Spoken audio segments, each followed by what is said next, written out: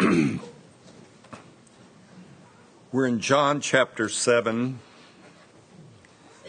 and Jesus has just given a difficult sermon there at Capernaum in Galilee.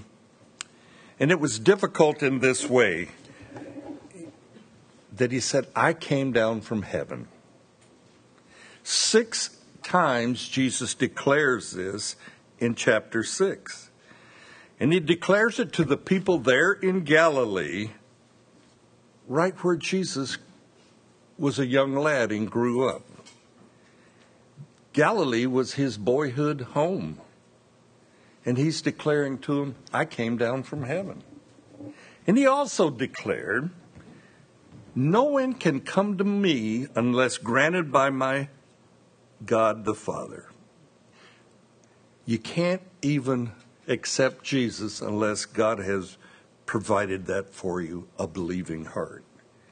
And Jesus also states, I'm the bread of life.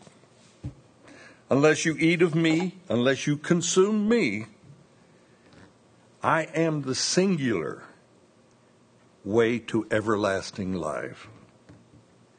Apart from me, you will have no life. And this is radical to this Jewish crowd. The people, the disciples, the followers of Christ who have flocked to him, they've come to him to see miracles. They followed him around the Sea of Galilee, wanting him to provide food again for them. He fed the 5,000, and they're looking for more signs and wonders. And they have something to say to Jesus after his little sermon. And they say, this is a hard saying, because Jesus says, you've got to eat of my body and drink of my blood. And they say, who can understand it?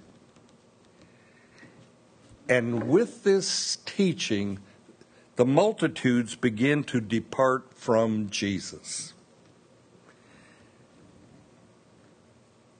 If this is hard to understand,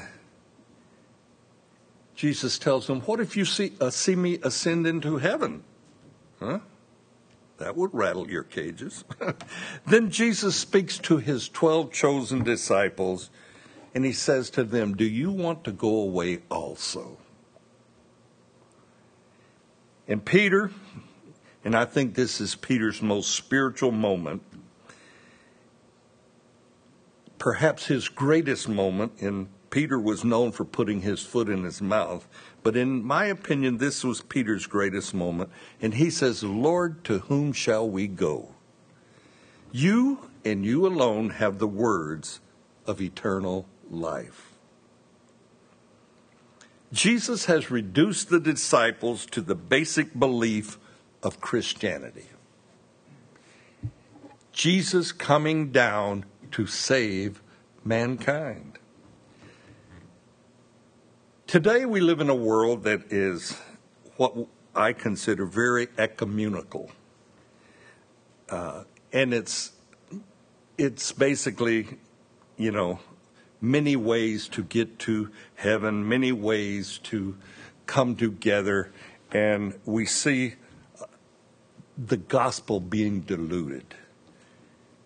And so many denominations, solid older denominations, they're turning away from the Word of God, trying to be politically correct, softening Jesus' words until they have no foundation, till they have no strength in them. And there's many ministers, many pastors, who, along with their churches, no longer believe God's word is inerrant or completely true. In fact, the numbers are staggering, that those that believe only most of the scripture is true. There's a group of scholars called the Jesus Movement who meet once a year, and they determine, what did Jesus really say? And what did Jesus really mean? Well, he meant what he said, and it offended back then in Jesus' day, and it offends today. Therefore, each and every believer must determine for himself, did Jesus mean what he said in Scripture? We have to determine that. In my humble opinion, apostasy, a turning away from Christ, is occurring rampantly throughout the Christian church.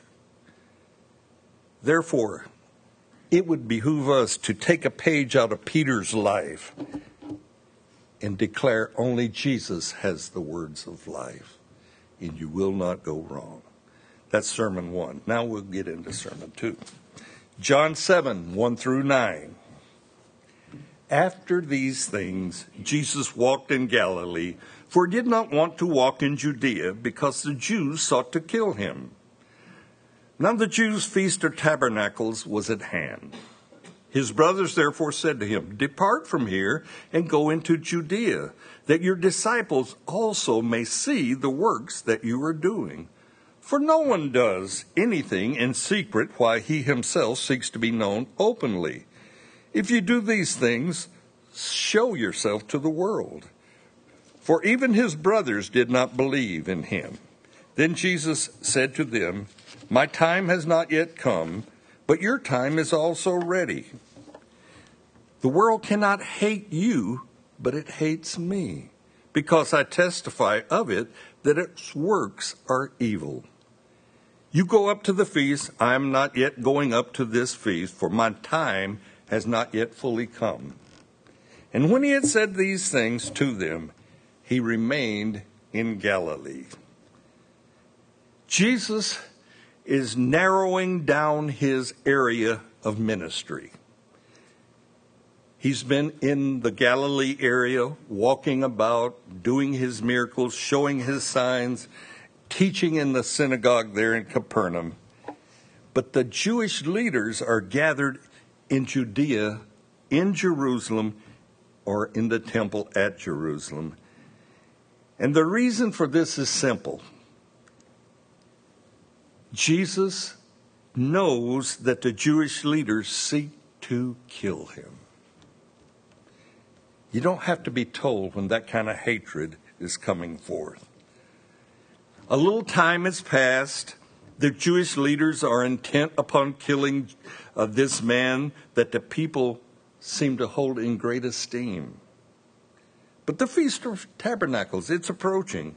And the Feast of Tabernacles was a week-long event in the fall of the year, kind of like Oktoberfest or something, when the people would build these little booths, these little huts outside of their regular home, camp out for a week in their little shelters in remembrance of God's faithfulness to Israel in the wilderness after leaving Egypt. Feast of the Tabernacles was one of the major feasts. It is also called the Feast of Ingatherings. Jesus' brothers, his half-brothers, his relatives say to him, "Leave this Galilee area, go up to Jerusalem that your disciples may also see the works you're going to be doing. For no one does anything in secret." Let me paraphrase that. You want people to come to you and recognize you as Messiah, Jesus? Then go up to Jerusalem and show yourself openly.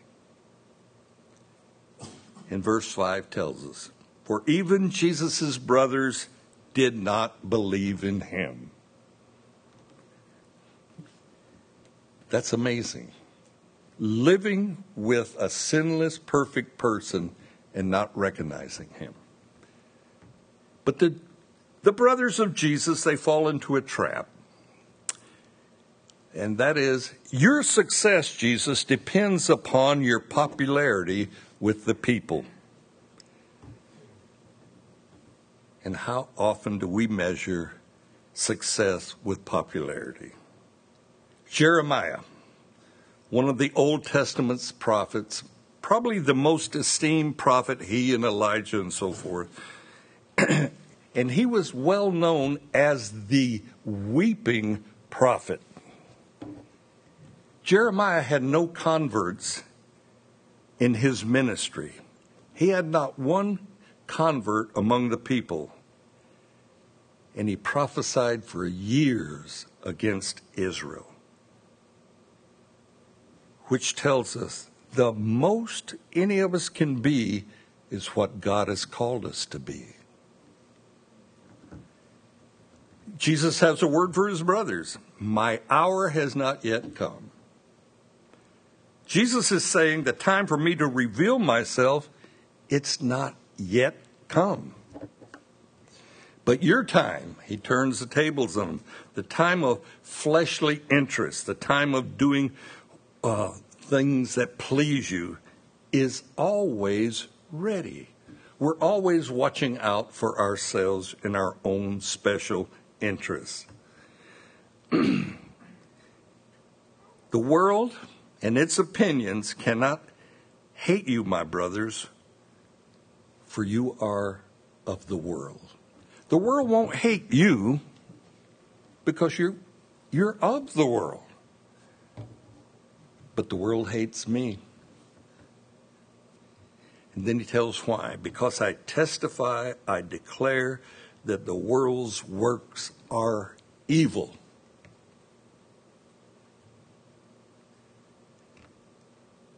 If it was evil then, what is it today?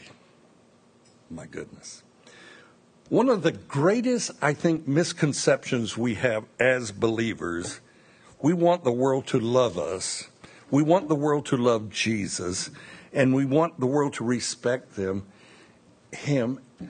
And we want the world to respect us.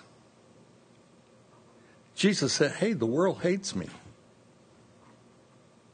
because I expose the works of the world as evil. And guess what? The world hates you and me because we're disciples of Jesus. Now, there's one you can hang on your refrigerator. The world hates me. Over in John chapter 15, let me read you 3 verses, 18 through 20. In Jesus speaking, if the world hates you, you know that it hated me before it hated you. If you were of the world would love its own. Yet because you are not of the world, but I chose you out of the world, therefore the world hates you. Remember the word that I said to you, a servant is not greater than his master. If they persecuted me, they will persecute you. If they kept my word, they will keep yours also.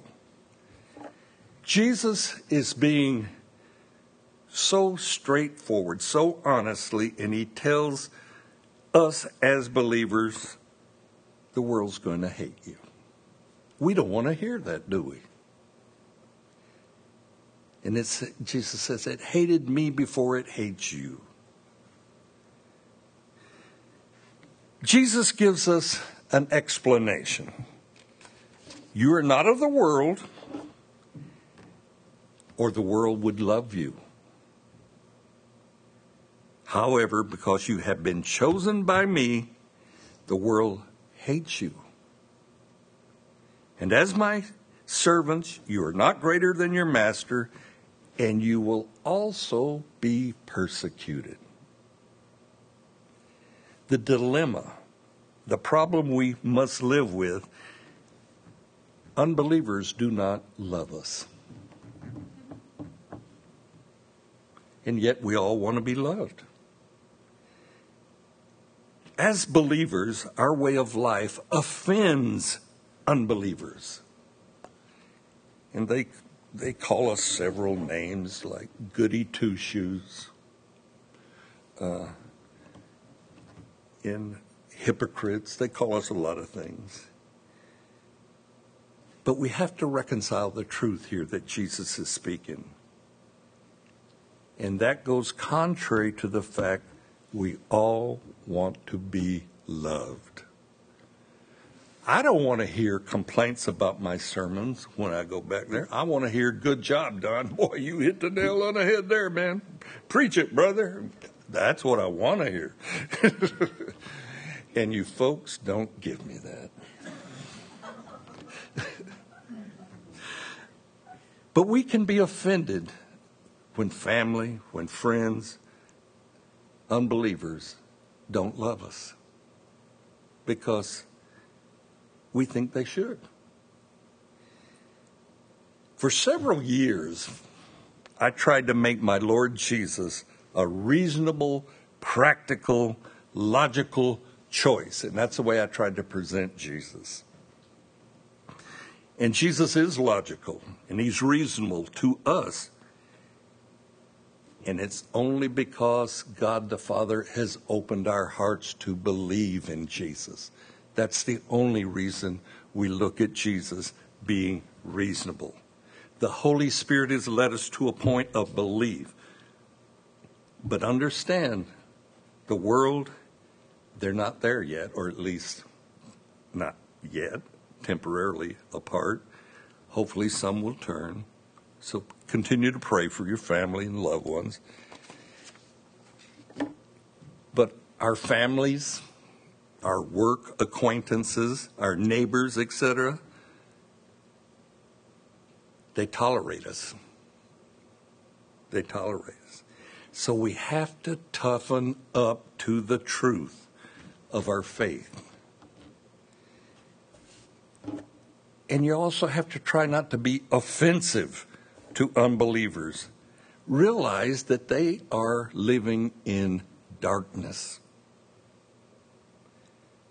A darkness of unbelief. But back to Jesus in chapter 7, verse 8. Jesus tells his brothers, I'm not going up to the feast, not yet. For my time has not yet fully come. And Jesus has told his brothers, your time to do evil is ever present. It's always right there in front of you.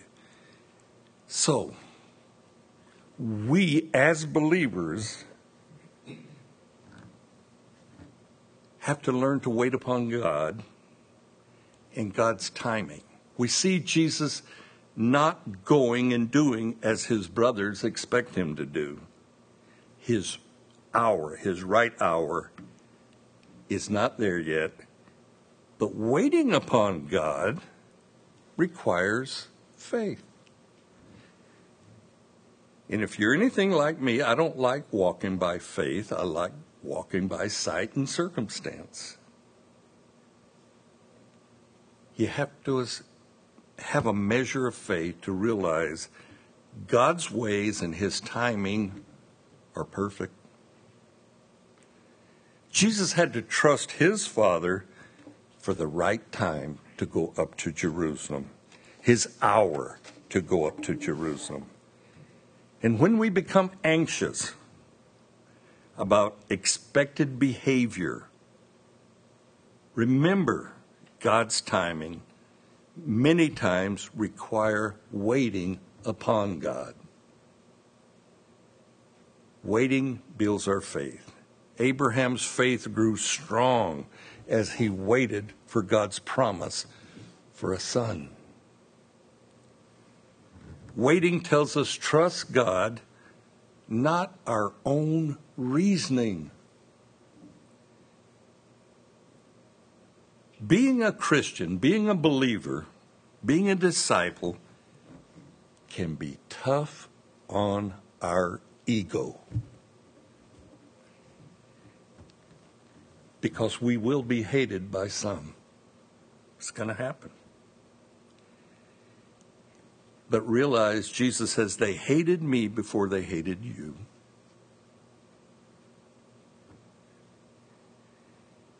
And notice, Jesus didn't say you're going to be disapproved of.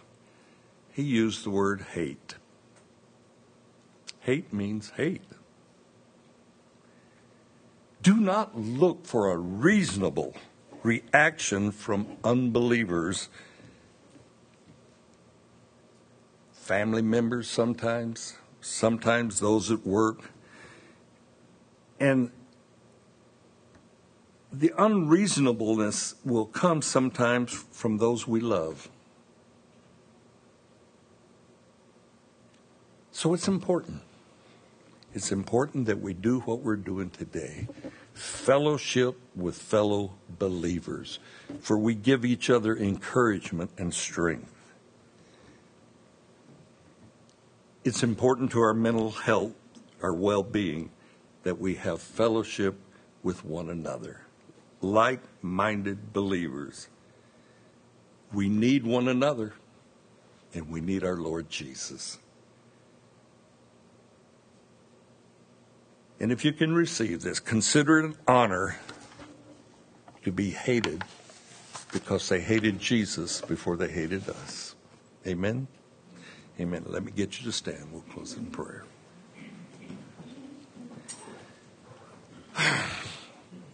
Father, we thank you for sending Jesus, who came and told us the truth. He preached truth to us, and he told us that the world's not going to love us, but in fact, the world's going to hate us. But Lord, that's a welcome badge we want to wear. It's painful when those that we love sometimes come against us in hateful ways. That can be painful, Lord. But Lord, to identify with you and know that you were a man of sorrows, a man of sufferings. So, Lord, help us to look upon you and take strength and encouragement from you, knowing that the world hated you also. And let us show our love of you by being obedient to you. And strengthen us, Lord, when we would grow weak, when we would look for the popularity or look for the love of people that are opposed to you. And help us to understand that's just not going to happen. So strengthen us, Lord, by your Spirit. That's our prayer. And we pray in Jesus' name. Amen. Now, before I give you your blessing, we're having a potluck afterwards.